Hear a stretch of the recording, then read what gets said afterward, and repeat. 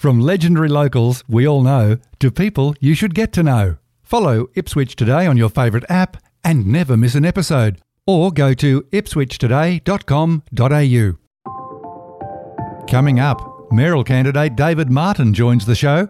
He missed out on the top job in 2020, so why is he running again? Keep listening to hear his reasons and a longer conversation about his priorities for Ipswich should he be successful in 2024. It's Tuesday, April 25, 2023, and I'm Alan Roebuck. Welcome to Ipswich Today, which acknowledges the traditional custodians of the land on which it is produced and pays respects to elders past, present and emerging.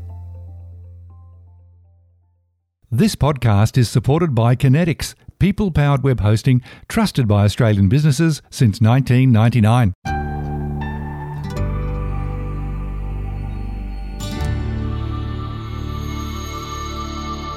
April 25 is Anzac Day, a day each year when the last post is played for those who have made the ultimate sacrifice.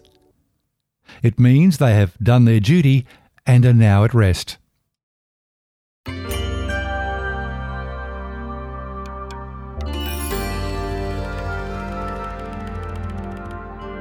David Martin was a former councillor in the old Ipswich City Council Division 7, a position he held after winning a by-election in 2017, following Andrew Antonelli being elected as mayor, also in a by-election that same year.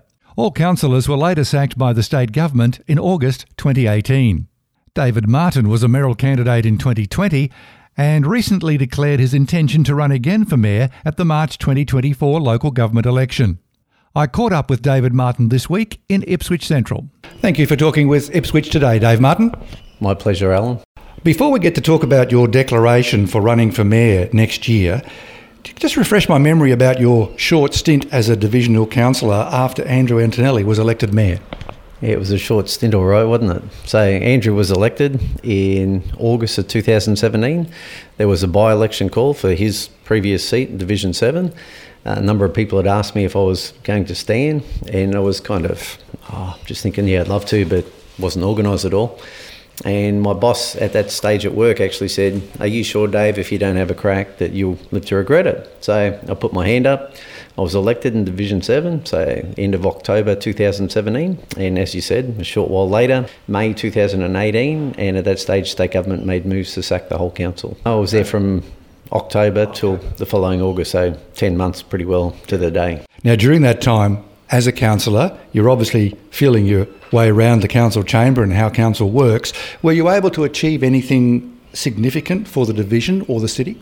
Absolutely, Alan. I'll put my hand up and say that if it wasn't for me, council were in the process, as you probably know, they were in the process of leasing the building, the council offices down the bottom of Nicholas Street.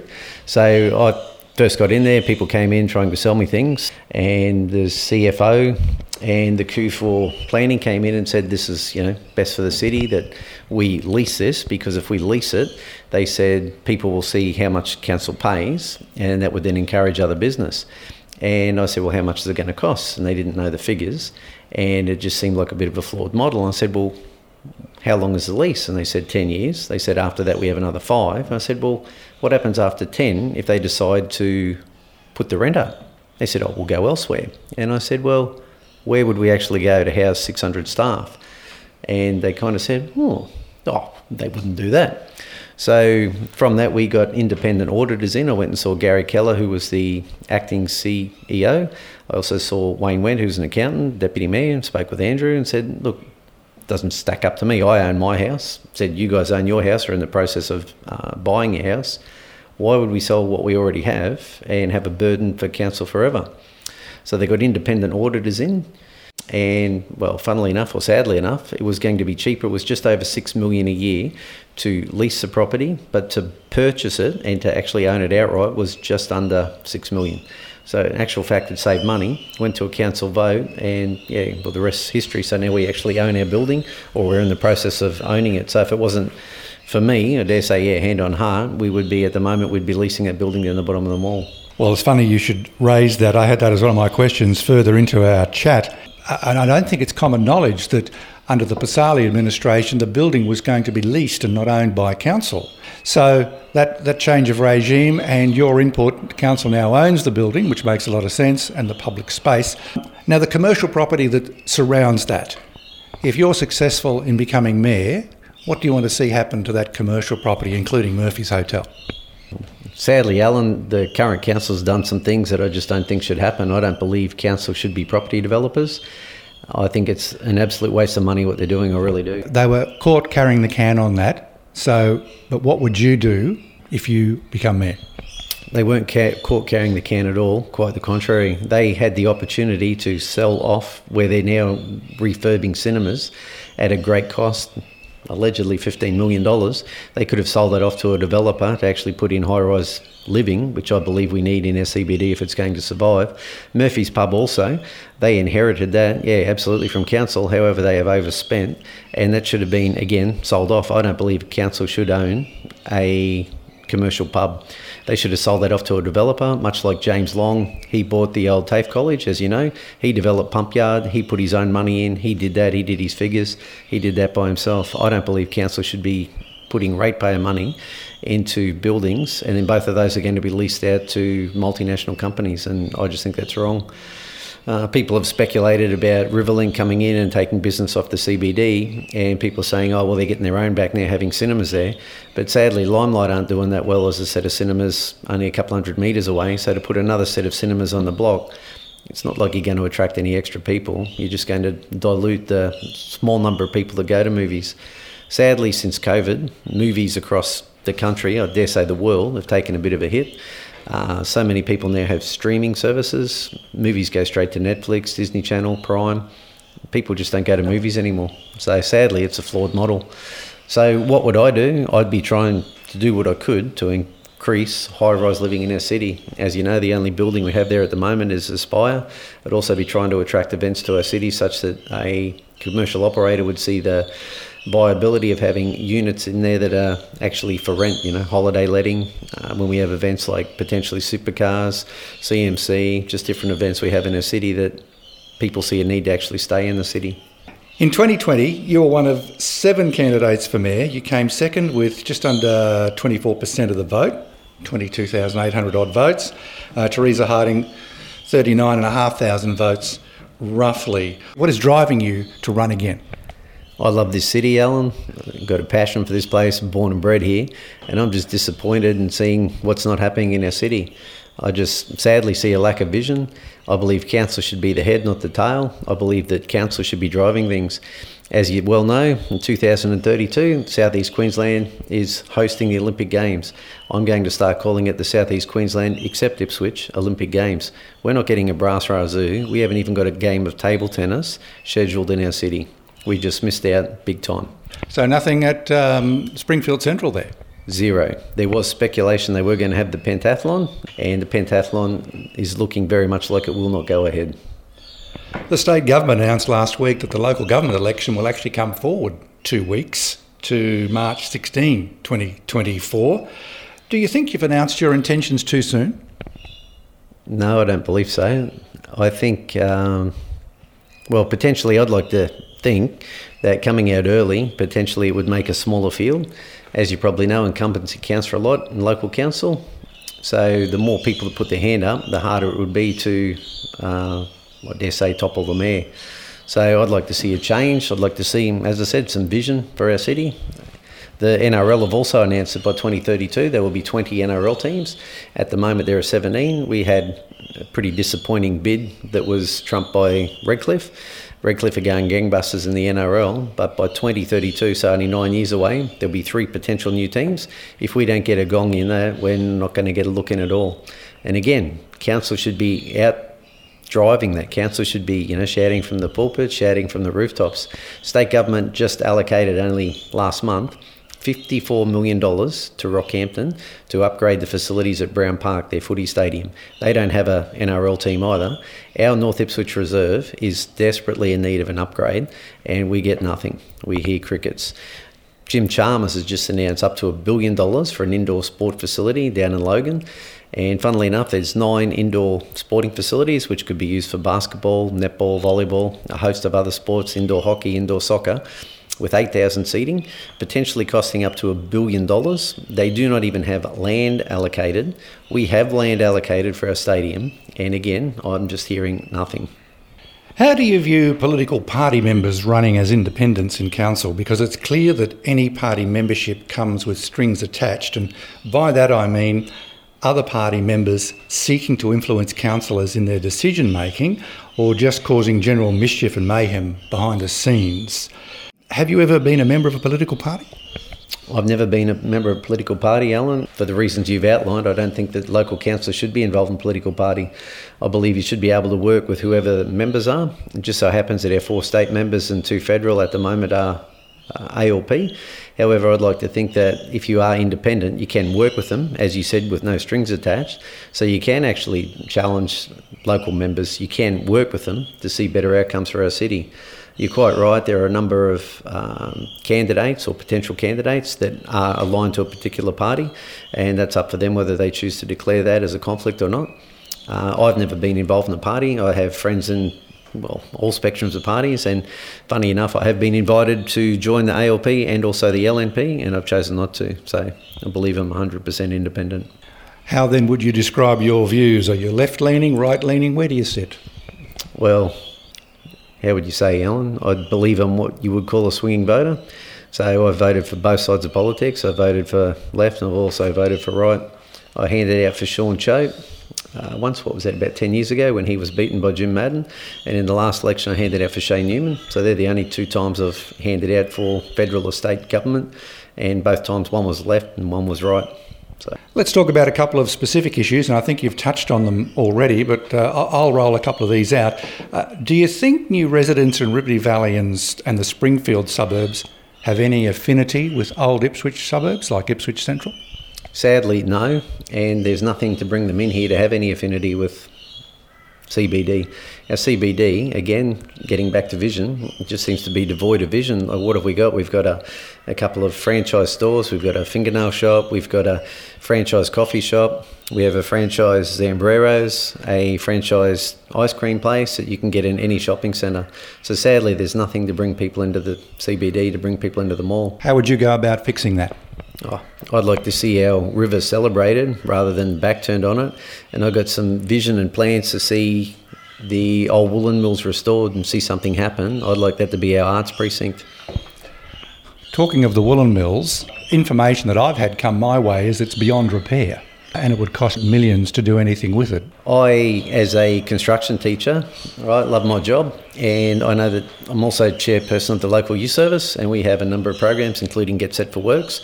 I'd like to think that we could engage some unemployed young people to work with those, to come out with some skills, potentially get Cert 2, Cert 3s, to be able to get some things happen over there. So my understanding is there's a lot of asbestos, so that would potentially cost money. However, there are grants available to get that sort of thing sorted.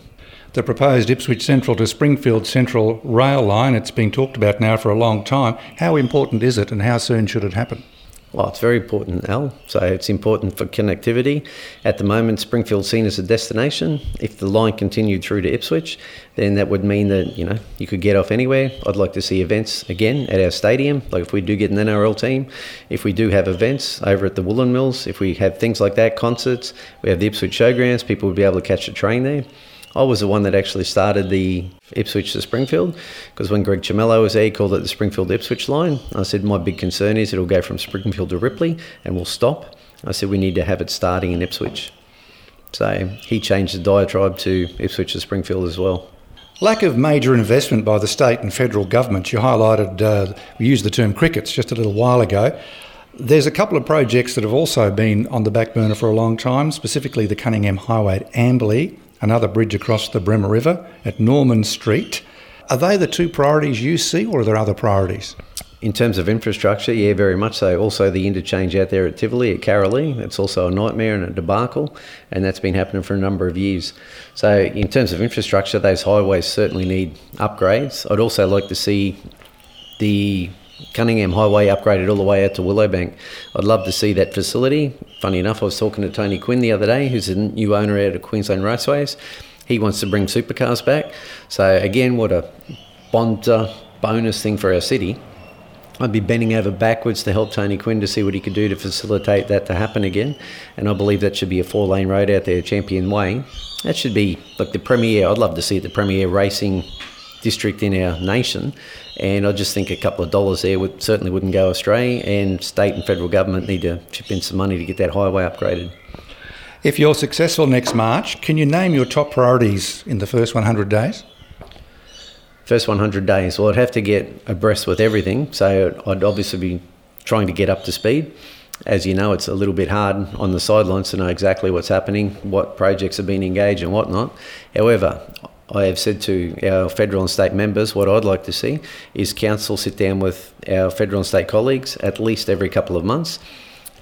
Me or us as a councillors and myself, coming up with a plan with what we'd like to see, going to state and federal government and asking, well, what do we need to do to be able to enhance your ability to get that to happen for us? For example, business case, business plans we need for the Norman Street Bridge, whatever it is, whatever it takes, and Ipswich City Council is going to do all it can, so we lay things in their lap so that we cannot get the diatribe that, well, you don't have a business case, you haven't got a business plan, that everything's ready to go. And even in terms of shovel-ready projects, like that from different times, state or federal government will have money that's available for shovel-ready projects, and council seems to lag on that as well. So I'd love to see our river sorted out. I've already spoken to Shane Newman about the PFAS. There's another sign just being erected down the bottom of Marsden Parade, which I find pretty disappointing by virtue of the fact that if that was Rio Tinto, BHP, they were putting pollutants into the river, they'd have a massive fine. They'd have millions of dollar lawsuit to tidy that up. Because it's state and federal government, it seems that they just have washed their hands of it and put up a sign to say, hey, don't swim here, don't eat the fish. Well, guess what, Alan? That's not good enough. Moreton Bay Regional Council wants to change its name to Moreton Bay City Council for a very good reason that they've put forward, and that is the boffins in Canberra picture it as being a long way away and not that important from the Brisbane city. I think Ipswich City also suffers a bit of a location identity crisis with those decision makers. Are we regional, or are we provincial, or are we metropolitan? How do you see Ipswich? You're quite right on that, Alan. Like, Ipswich is a city that's so often been almost, I dare say in some ways that's possibly part of the problem of our city. We were tipped, I'm not sure if you know, but we were supposed to be the capital of Queensland, and we almost got there.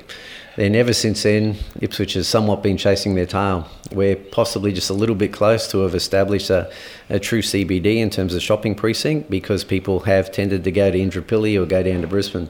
So we need to see that change. We need to have a reason to be our own independent city. We just need, like I said, Alan, we need to have reasons to bring people into the city. Like, I love this place, like sitting out here. I love looking at St Mary's Church. I look out at the railway workshops. My dad worked there. 3,500 people once worked there.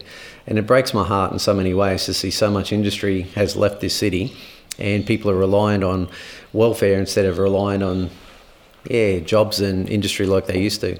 So I'd love to be able to attract industry back into our city, to see young people grow up with potential to stay in our city because there's jobs, there's future pathway to raise their families.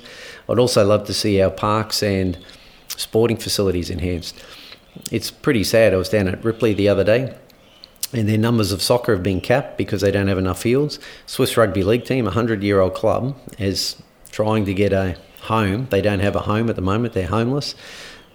Springfield United Soccer, they've also had their numbers capped. Ipswich Basketball, they're going ahead gangbusters. Right, they only have 3 courts where they are down there at Bundamba, and they now play over 5 venues to try to get all their competition running. So we just need to see some better facilities for our sport, So, so much potential in this place, but you're quite right. We potentially are a little bit too close to Brisbane for different things. And I was talking to Brady, he's from basketball the other day, and he said Ipswich will no longer be able to host state carnivals because we can't facilitate with just 3 courts. So we need to have facilities again, so we are independent of Brisbane.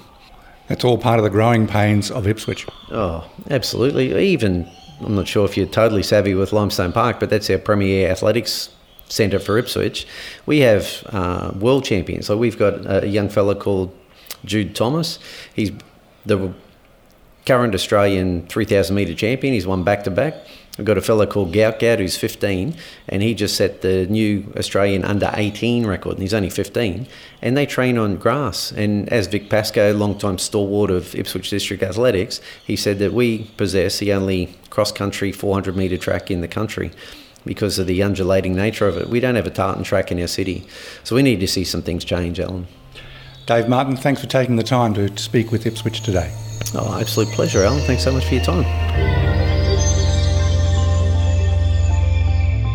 Ipswich Today is supported by Kinetics, people-powered web hosting trusted by Australian businesses since 1999.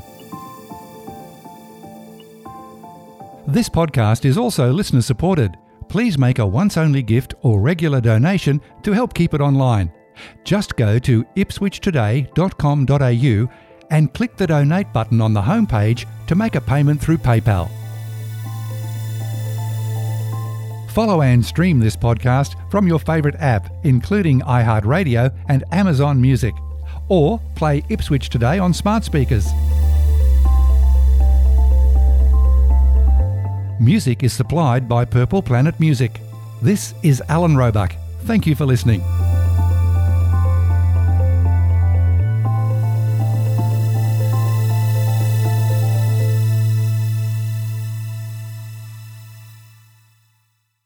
Enjoying Ipswich Today?